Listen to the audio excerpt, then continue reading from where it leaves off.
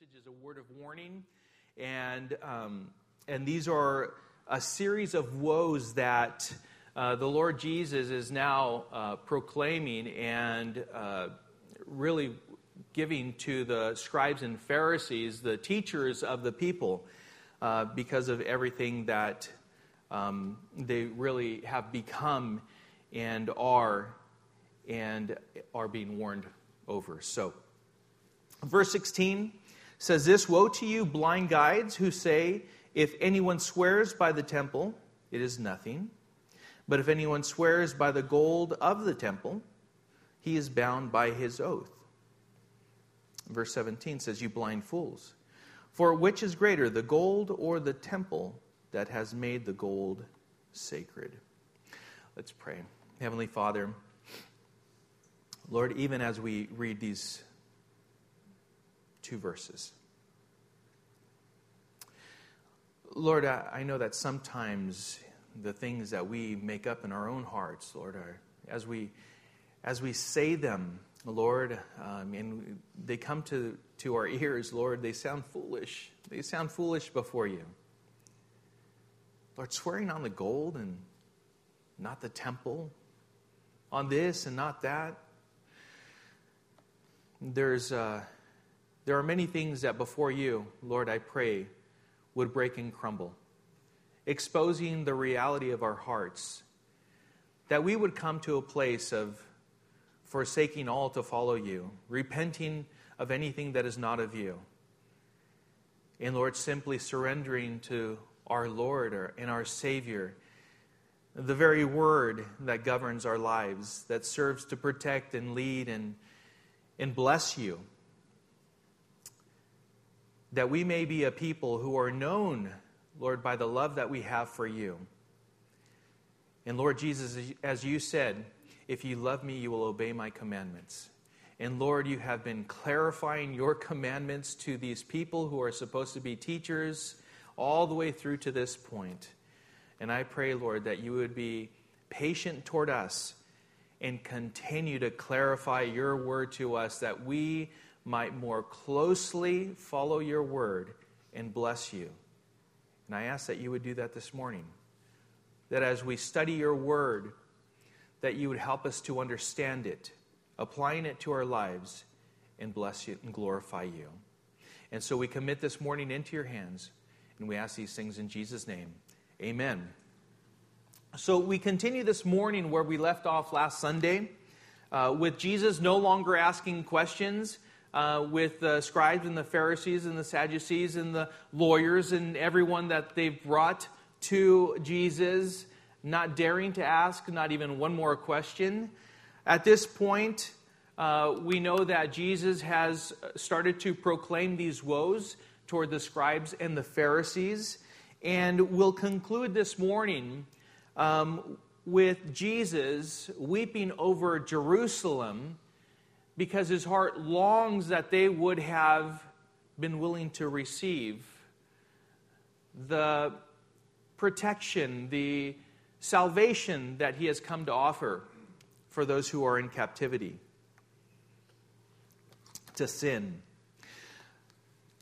The Jews are the very people that the Lord Jesus had been speaking to this whole time, going back and forth.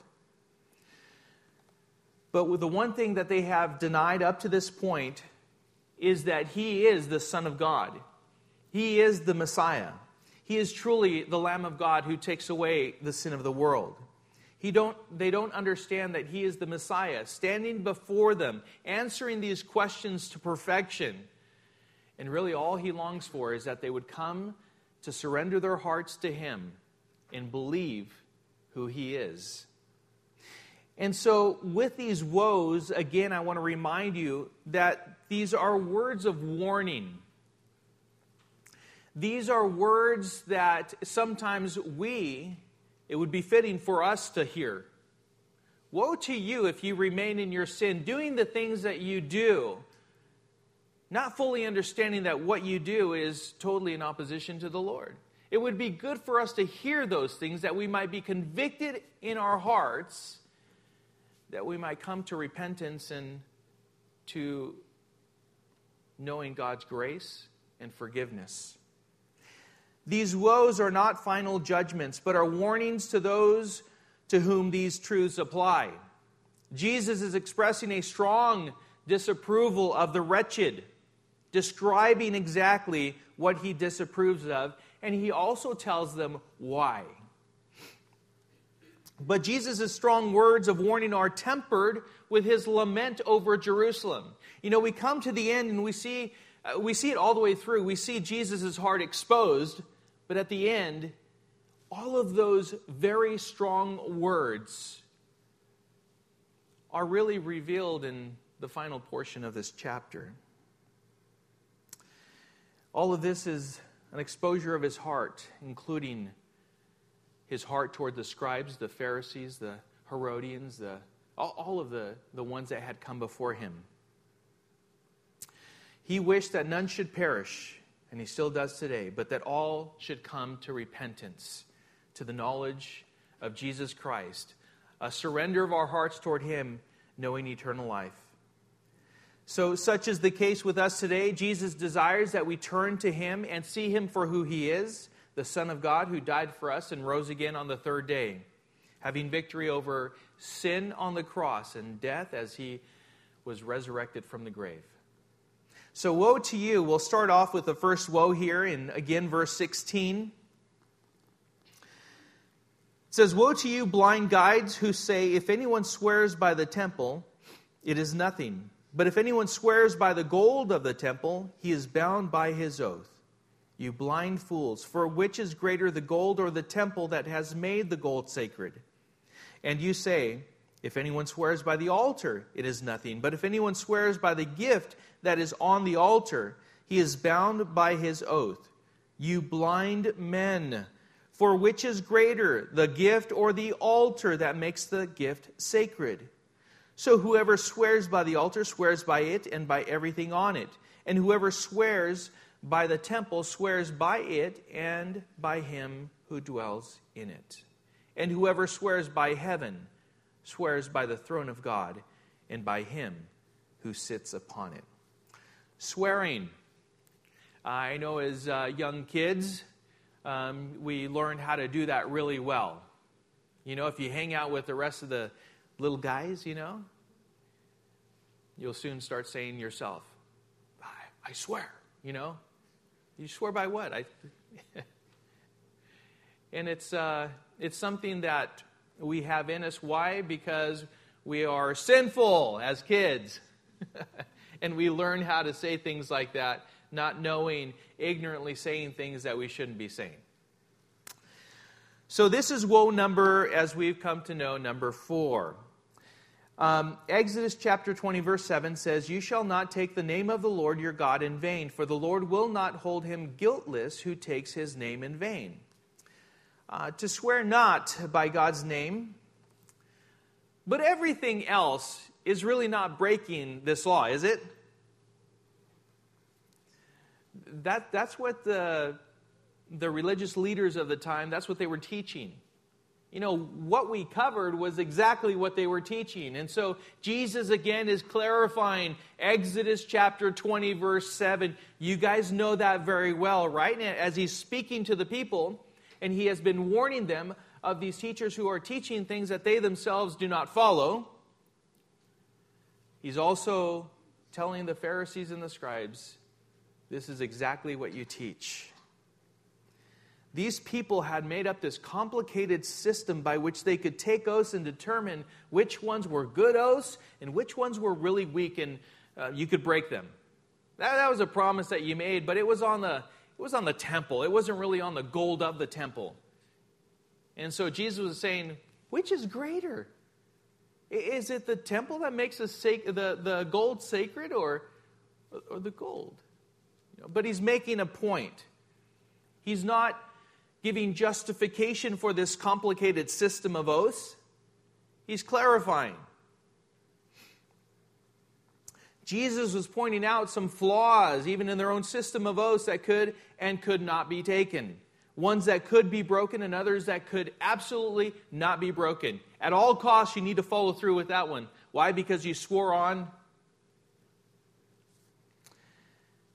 And so Jesus emphasized that the temple was greater than the gold, and that the altar was greater than the sacrifice that was placed upon it. The temple was sacred in all that was in it. The altar is sacred in all that is placed upon it. Jesus was telling them that even in this, even in your teaching of this, you've missed the whole point. You've missed entirely Exodus chapter 20, verse 7. You've missed it. You are blind. You cannot see what is clear and really should be simple to understand. We can do that amongst ourselves. We can do that. Oh, really what that means is, and then start making up our own rules. It's like, no, some things are extremely simple, and God designed them that way. Dr. Larry Powers, and he is a doctor also. He's a doctor. He's the dean of Calvary Chapel Bible College in Golden Springs, Calvary Chapel, Golden Springs. He's a highly educated man. He's a dear brother in the Lord. And he will tell you, he did not need a doctorate in order to come and teach the Word or to understand it. You and I, that, have a simple understanding of the Word, understand it just as well as he does. He will just break it down. I love Larry Powers because our brother Larry, he'll break it down. I love it. As J. Vernon McGee would say, he puts the cookies on the bottom shelf that everyone could reach them. That's how it should be. These Pharisees and these scribes were doing something completely different. They were creating and teaching something that was beyond the Word. They were putting the cookies on the top shelf, and only certain select people could reach that. It's not the way it should be. And so Jesus is clarifying. He's saying, no, listen, you've missed it completely. This commandment is not what you've made it to be. Again, I remind you of what Jesus had already taught. He had already clarified this back in Matthew chapter 5, verses 33 through 37. He says, again, you have heard that it was said to those of old, you shall not swear falsely, but shall perform to the Lord all that you have sworn. But I say to you, do not take an oath at all, either by heaven, for it is the throne of God, or by the earth, for it is his footstool, or by Jerusalem, for it is the city of the great king. And do not take an oath by your head, for you cannot make one hair white or black. Let what you say be simply yes or no. Anything more than this comes from evil or from the evil one. He'd already clarified it. He had taught this. Seems by what James wrote that there were those who did learn from what Jesus had taught. They understood it perfectly. And so James 5:12 says, but above all, my brothers, do not swear either by heaven or by earth or by any other oath. But let your yes be yes and your no be no, so that you may not fall under condemnation. You don't have to make an oath. You don't have to swear by anything. Let your yes be yes. Let your no be no. Be a man or a woman of your word. And so Jesus teaches that every oath made is before God. And this is really what they needed to understand. That's what we need to understand today, is that every oath that we take, every promise that we make, here's another word to use for that, is you make a promise. Follow through with it. That's an oath. You've promised before the Lord. He is in your presence. He has been witness to what you've said. That should be simple enough. Every oath is made before God and is binding. We will be held accountable for what we say. Our words count and will be brought before us to judge whether we are men and women of our word or not. And so we will have to give an account. The Bible says, for every word that we have spoken. So choose wisely what you say. Sometimes it's better to not say a thing, to just keep quiet and just allow things to work out. Sometimes it's just something minimal that you have to say. But just know that we will be held accountable for every word that comes out of our mouths. Woe number 5, verse 23, as we continue. Jesus continues to speak, saying, "Woe to you, scribes and Pharisees, hypocrites! For you tithe mint and dill and cumin, and have neglected the weightier matters of the law, justice and mercy and faithfulness. These you ought to have done without neglecting the others. You blind guides, straining out a gnat and swallowing a camel." And if you wanted to chuckle a little bit at the end there, I was thinking, some of you may have thought about this before, does God have a sense of humor? Yeah, he uses the foolish things of the world to confound the wise, right? You think of that, it's like, that sometimes, it's interesting how it is that a person who seems like, I was talking about being highly educated, not being educated. Sometimes it's just a simple person that I just know this and that is it. Makes more sense than the person that twists everything up with all kinds of words, right? Remember how it is that God spoke to this one gentleman through a donkey, right? You think about these things, it's like, Lord, these things are amazing, absolutely amazing. And no doubt when Jesus was speaking to the scribes and the Pharisees, that this picture came up in their minds of all the people. Boy, you strain a gnat, but you eat a camel. It's like, that is amazing. What a picture, and one that more than likely, like I said, drew perhaps a chuckle or two from the people and those that heard this and passed it along to others. He said, what? Yeah, in comparison to what they do, this is the picture that he gave. You will never forget that, will you? A gnat and a camel. We'll explain. Jesus was comparing what they were meticulously careful to observe with what they neglected to pay attention to in great detail. That's what he was comparing. Their tithing, guys, you are spot on. Down to the herbs that you collect out of your garden. You just split it, and part of that is your tithe, and it comes. But yet, what should have been central in your worship is lacking, is falling short. What is that? Justice, mercy, faithfulness. It's one of those things that we can do. We can check off. We've done A, B, C. 1, 2, 3. 1, 2, 3. And yet our hearts are far from God. Justice. Being merciful toward each other. Being faithful toward God. Falling short. Judgment, mercy, and faith are still today's subjects that should be thought of carefully and applied in everyday living. As a Christian, as a believer, as a follower of Jesus Christ. Our judgment/discernment should be exercised and lead us well. Judging what is good and also judging what is bad and making decisions accordingly, according to the Word of God. You know the Word of God, you'll be able to judge, you'll be able to discern well and rightly. Our mercy should also be exercised towards others, giving us restraint, patience, and withholding untimely reaction to people and situations. Like I said, sometimes the wisest thing to do is just to simply be patient. Withhold any kind of reaction, any kind of response at the very moment that you feel compelled to react or respond. And just at the right time, it's amazing how a well-placed word, an act of mercy, how that just turns and melts the hearts of others around us, and it pleases God. That's one thing that they were lacking. They were also lacking judgment. Obviously, they were being corrected in their teaching. You're judging incorrectly. In your mercy, well, it's faltered.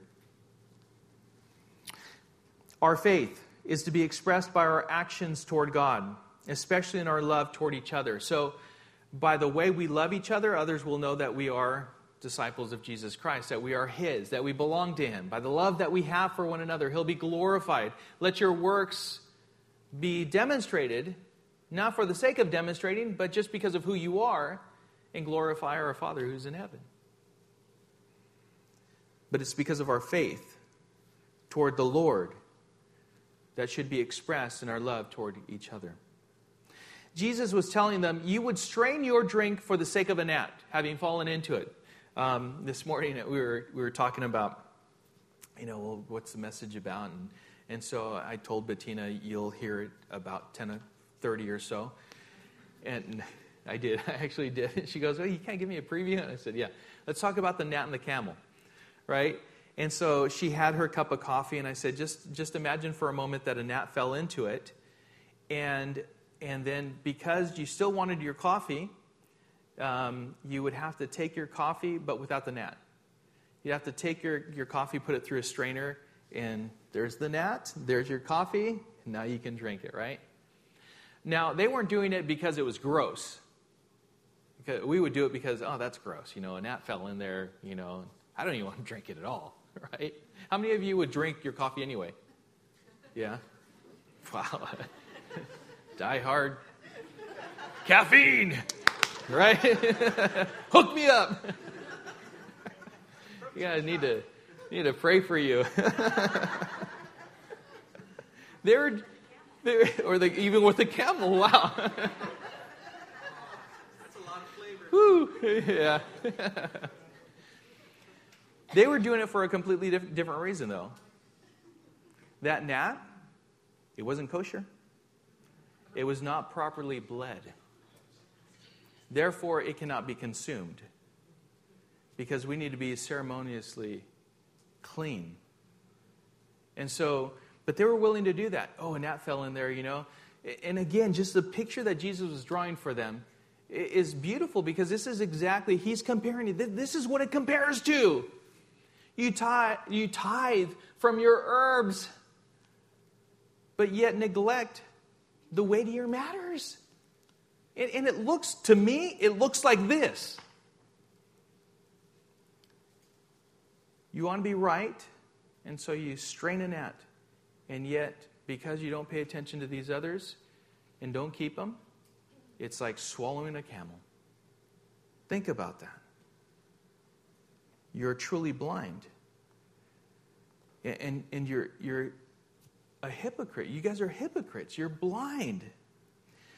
Please note that Jesus said, these you ought to have done without neglecting the others.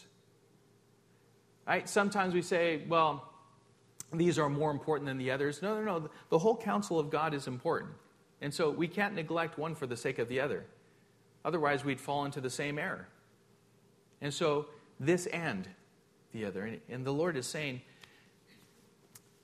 lay it all out. These are the things that should be central. In fact, your tithing should be the fruit of your heart toward me. You having good discernment, having good judgment, being faithful, being merciful.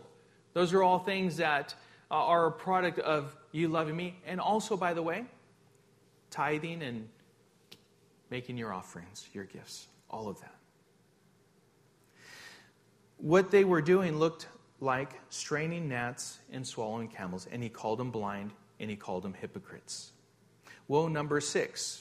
Verse 25, woe to you, scribes and Pharisees, hypocrites, for you clean the outside of the cup and the plate, but inside they are full of greed and self-indulgence. You blind Pharisee, first clean the inside of the cup and the plate, that the outside also may be clean. They were being accused of being more concerned with their outward appearance than their internal condition. That's really the bottom line here, right? This is a clear illustration of what Jesus was accusing them of. Oh, you look good on the outside, and you are so concerned with your outward appearance. You look so religious, so pious, so holy. Your tassels are long. Your big boxes, phylacteries are just beautiful. But your inward man, is not so clean, is not pure. You're lacking godliness and a righteous spirit. An outward righteousness cannot be manufactured with external adornments or rituals or religious practices. A true outward righteousness is the product of a life that tends to the inner man, allowing it and submitting it to the very Word of God and the Spirit of God, and understanding His love for the person, for you and I, in responding in an appropriate manner. We love because He first loved us. We come to that realization. So we need to, with this, outwardly we can look so good. But what is the condition of our heart? We need to allow the Lord to check our heart. Is it full of greed? Is it full of self-indulgence? Because these were the people who were being accused of that very thing, that knew the heart of man. Jesus knew their hearts. He says, hey, listen, you're full of this. You're full of greed and self-indulgence. These men were never satisfied with what they had and were always seeking to get what others had. They were self-serving, and Jesus was saying that this was the mark of an unclean vessel. Look good on the outside, but inside, you're unclean. Psalm 139, verses 23 and 24 says, "Search me, O God, and know my heart. Try me and know my thoughts, and see if there be any grievous way in me, and lead me in the way everlasting." Oh, the heart of the psalmist, the heart of a man who was deemed by God as a man after my own heart. The man who knew that his sin was against the Lord and toward the Lord in Him alone. A man who knew how to repent when conviction came upon him, knowing that this was the truth of the matter. A man who would always seek after God and would rather fall into His hand than into the hands of man. A man that was blessed by God and through whom came our Savior, Jesus Christ. This was the man who said, "Search me, O God, and know my heart. Try me and know my thoughts, and see if there be any grievous way in me, and lead me in the way everlasting." This should be our heart. That, again, is sometimes we hear these words, "Woe to you, woe to you." That we would heed those words and say, "Lord, what is it? Search my heart. Reveal in me anything that is not of you. Anything that is bringing shame upon you. And help me to repent. Help me to turn from those things and turn to you. That my life would reflect you and bring you glory. That others would be led to you by my life, not turned away." Some more woes, though. Woe number 7, verse 27 says, "Woe to you, scribes and Pharisees, hypocrites, for you are like whitewashed tombs, which outwardly appear beautiful, but within are full of dead people's bones and all uncleanness. So you also outwardly appear righteous to others, but within you are full of hypocrisy and lawlessness." So he continues on with this one. This woe is similar to the previous and it was common in that day to whitewash the tombs, especially during Passover. And we need to be reminded of what week we're in. We're in Passion Week, right? We're coming to Passover. It's similar to when we have special events in downtown Riverside. Buildings get a fresh coat of paint and landscaping is touched up. Sidewalks get pressure washed, and so do buildings. And, it all looks really nice. The streets, even though the potholes probably remain, there's a fresh black layer that goes over. We have a lot of potholes in Southern California. But a lot of these things get fixed in those areas, right? It's all in preparation for the Festival of Lights or whatever else is going on in that area. If nothing's fixed inside these buildings, and water is still not sufficient to support such landscaping, and the streets underneath are eroding, then it's all for nothing. It's all a show. It's all whitewashed. The first rain comes, it all go away. Look good for a moment, but then it's all gone. And Jesus was telling these guys that they were like these whitewashed tombs. You all are like these whitewashed tombs. Oh, you look good on the outside, but inside you're dead and full of lawlessness. What you are supposed to be an expert in, that is the law, you're failing at it. Please listen and please understand. Please come to a level of comprehension here. I want you, and this is God's desire. He desires for us to have full understanding. The Apostle Paul said this when he rebuked Ananias. Acts 23:3 says, Then Paul said to him, God is going to strike you, you whitewashed wall. Are you still sitting to judge me according to the law, and yet contrary to the law you order me to be struck? This was a situation where Paul obviously exercised little restraint. He exercised little restraint and at the same time spoke truth, right? But he was telling, hey, you look good on the outside, but you do what you do without full knowledge. And so they knew very well, and my point that I'm making is that they knew very well exactly what Jesus was saying here, and they knew very well exactly what Paul was saying when he said what he said about being whitewashed.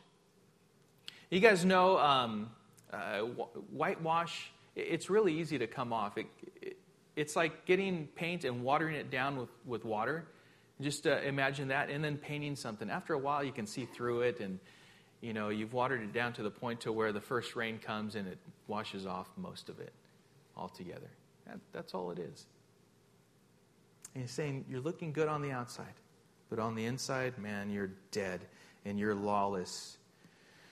The thing with us is that we need to be more concerned about our inward righteousness before God than our outward appearance of righteousness before people. We need to submit to the Lord and ask the Lord, just as the psalmist asked, reveal to me, what is it that is not of you? And I'm willing to do away with it. I don't want to, it doesn't matter how I appear before other people. I want to appear before you in the right manner. Because God knows our hearts. We can get really good at fooling others, but we can never fool God. Never fool God. And then finally, woe number 8. Verse 29. Says, Woe to you, scribes and Pharisees, hypocrites, for you build the tombs of the prophets and decorate the monuments of the righteous, saying, If we had lived in the days of our fathers, we would not have taken part with them in shedding the blood of the prophets. Thus you witness against yourselves, that you are sons of those who murdered the prophets. Fill up, then, the measure of your fathers. You serpents, you brood of vipers, how are you to escape being sentenced to hell? Therefore, I send you prophets and wise men and scribes, some of whom you will kill and crucify, and some you will flog in your synagogues and persecute from town to town, so that on you may come all the righteous blood shed on earth, from the blood of righteous Abel to the blood of Zechariah, the son of Berechiah, whom you murdered between the sanctuary and the altar. Truly I say to you, all these things will come upon this generation. Jesus had been laying out one by one the inconsistency within the teaching of these Jewish leaders. But the one that was most serious we've come to now, it's immediately relevant to the moment in which he is speaking, that is Passion Week. It was their rejection of Jesus Christ in that week, their ultimate rejection of him, that sent him to the cross. They had previously rejected and brought to martyrdom those whom God had sent to them previously. All the prophets coming, being sent to his people. These people disavowed the sins of their forefathers, and yet made every attempt to honor them by building and decorating these memorials, these stones, these mausoleums. They were decorating them and making them look really nice. But they admit that they were linked by their ancestry to those wicked people that rejected the prophets sent by God, and they even killed them. And with full knowledge, in verse 32, Jesus says these words and orders them to go ahead and finish their dirty work. And Jesus is telling them, go on and finish what your ancestors have started. Verse 32, once again, fill up then the measure of your fathers. It's the full cup. And Jesus was telling them that the blood of the righteous martyrs cries out to the Lord from A to Z. You know, we understand from A to Z being a completion, right? So, Zechariah is found in 2 Chronicles chapter 24. And in the Hebrew Bible, we start out in Genesis with Abel. He was the first martyr. And then we go all the way through to the last book of the Hebrew Bible, which is 2 Chronicles. And we see Zechariah. In chapter 24, verse 22. So the Lord knew from A to Z, the blood of the righteous martyrs cry out to God. These are words from Jesus that should have cut to the core. It's one of those things, Lord, you know all things. Yeah, you know, all these things are brought to our attention. They should have cut to the core, these words. We know that Jesus did not want the people to be deceived by the teachings of these men. And Jesus also did not want the teachers to perish, but desired above all that they would come to the place of repentance. That's what he desired above all else. And yet they rejected him. And with all of this said, the heart of Jesus is exposed further with full lament over Jerusalem. He knows that all of his people, are going to reject him. He's crying over Jerusalem. He's coming to this place. He's given a word of warning. All of these woes to the scribes and the Pharisees. You hypocrites, you blind guides, you whitewashed tombs. You have no idea. You miss a full understanding of my word. And you teach these things. And all of this is tempered by this final portion of this chapter. Because as Jesus comes to this place to where he oversees Jerusalem, he laments, and Luke tells us that he wept over Jerusalem. Verse 37, O Jerusalem, Jerusalem, the city that kills the prophets and stones those who are sent to it. How often would I have gathered your children together as a hen gathers her brood under her wings, and you were not willing. See, your house is left to you desolate. For I tell you, you will not see me again until you say, Blessed is he who comes in the name of the Lord. This is referring to Jesus' second coming. Much needs to happen between the point where God's people confess that. But what happens between the time that Jesus proclaimed these woes to the scribes and Pharisees, to the time that he's going to the cross, to the time of his second coming, well, this is where we're at right now. And Jesus looked over Jerusalem and he longed for and he desired to bring them under his wing, to be brought under the protection of the Messiah, and yet they rejected him. They were not willing. Jesus gives the picture of danger lurking and a mother hen tucking all of her chicks under her protective wings. Have you ever seen a hen do this? I have.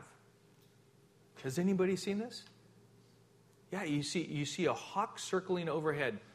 You will know when one is circling overhead. You won't know.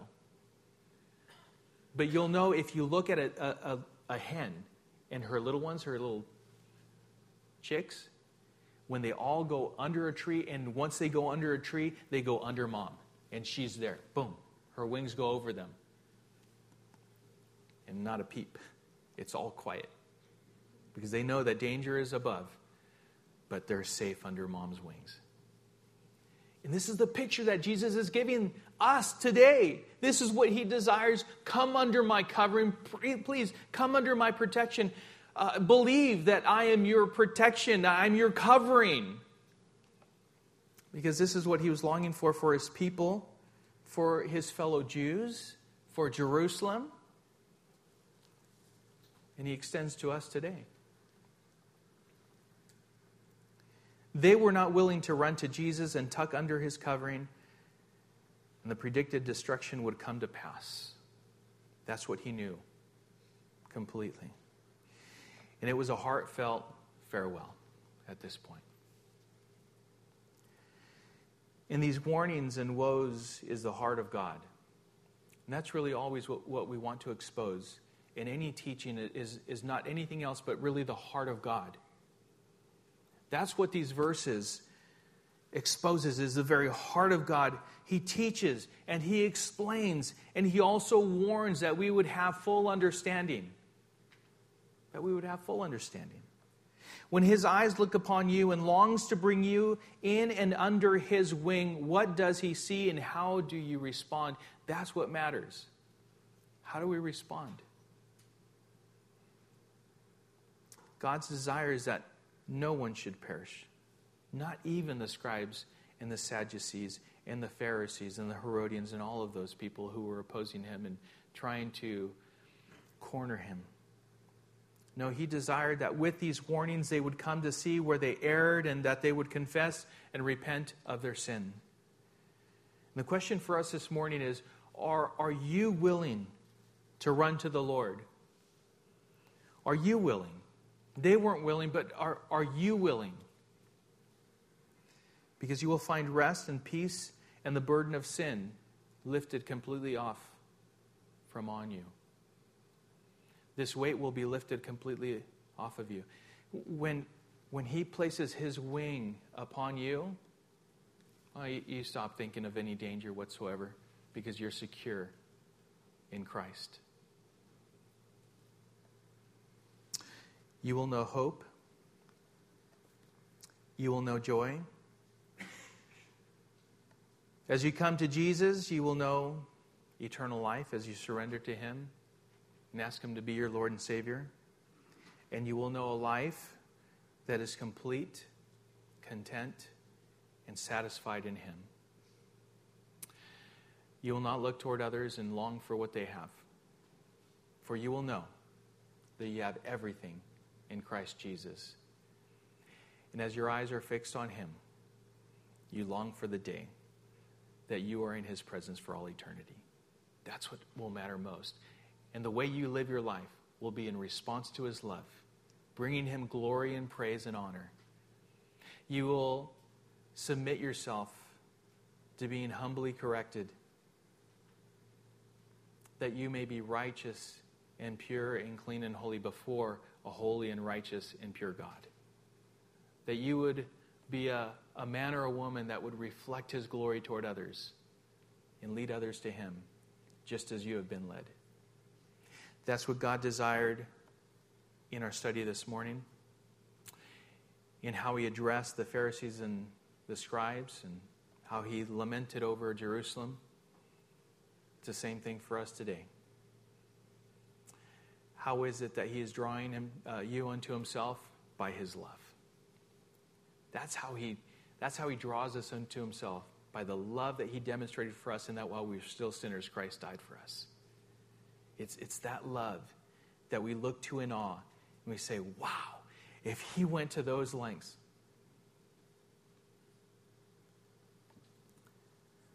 what is it that I have left but to give my life to him, my Savior and my God? May he be my Lord. May I stand with him and in him and under his protection. Heavenly Father, we are so thankful for your grace. We are so thankful, Lord, that you look to all mankind and desire that none should perish, but that all should come to repentance. We thank you that before we could ever get to a place to where we would remotely come to a place of being accepted by you, which we know that's a futile attempt. Lord, you sent your own Son to this earth to die in our place and pay in full the penalty of our sin. That by the shedding of his blood, we have remission of sin. And Lord, for us, we are saved by grace through faith in Jesus Christ. Thank you, Lord. May our lives, Lord, truly be surrendered to you, allowing you to do with us what you will, that we would bring you glory all the days of our lives until the moment we take our last breath here and our first breath in your presence for all eternity. I pray for my brothers and sisters here. Lord, fill each one with your Spirit.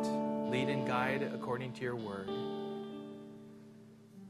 And I pray for anyone here who does not know you personally, Lord. I pray that this would be the day of salvation. This moment, Lord, your love would call on them, and that they would respond, Father, by simply surrendering their lives to you and knowing eternal life, by being forgiven of all their sins and knowing eternal life by grace through faith in Jesus Christ. Thank you, Father. Thank you, Lord, in Jesus' name.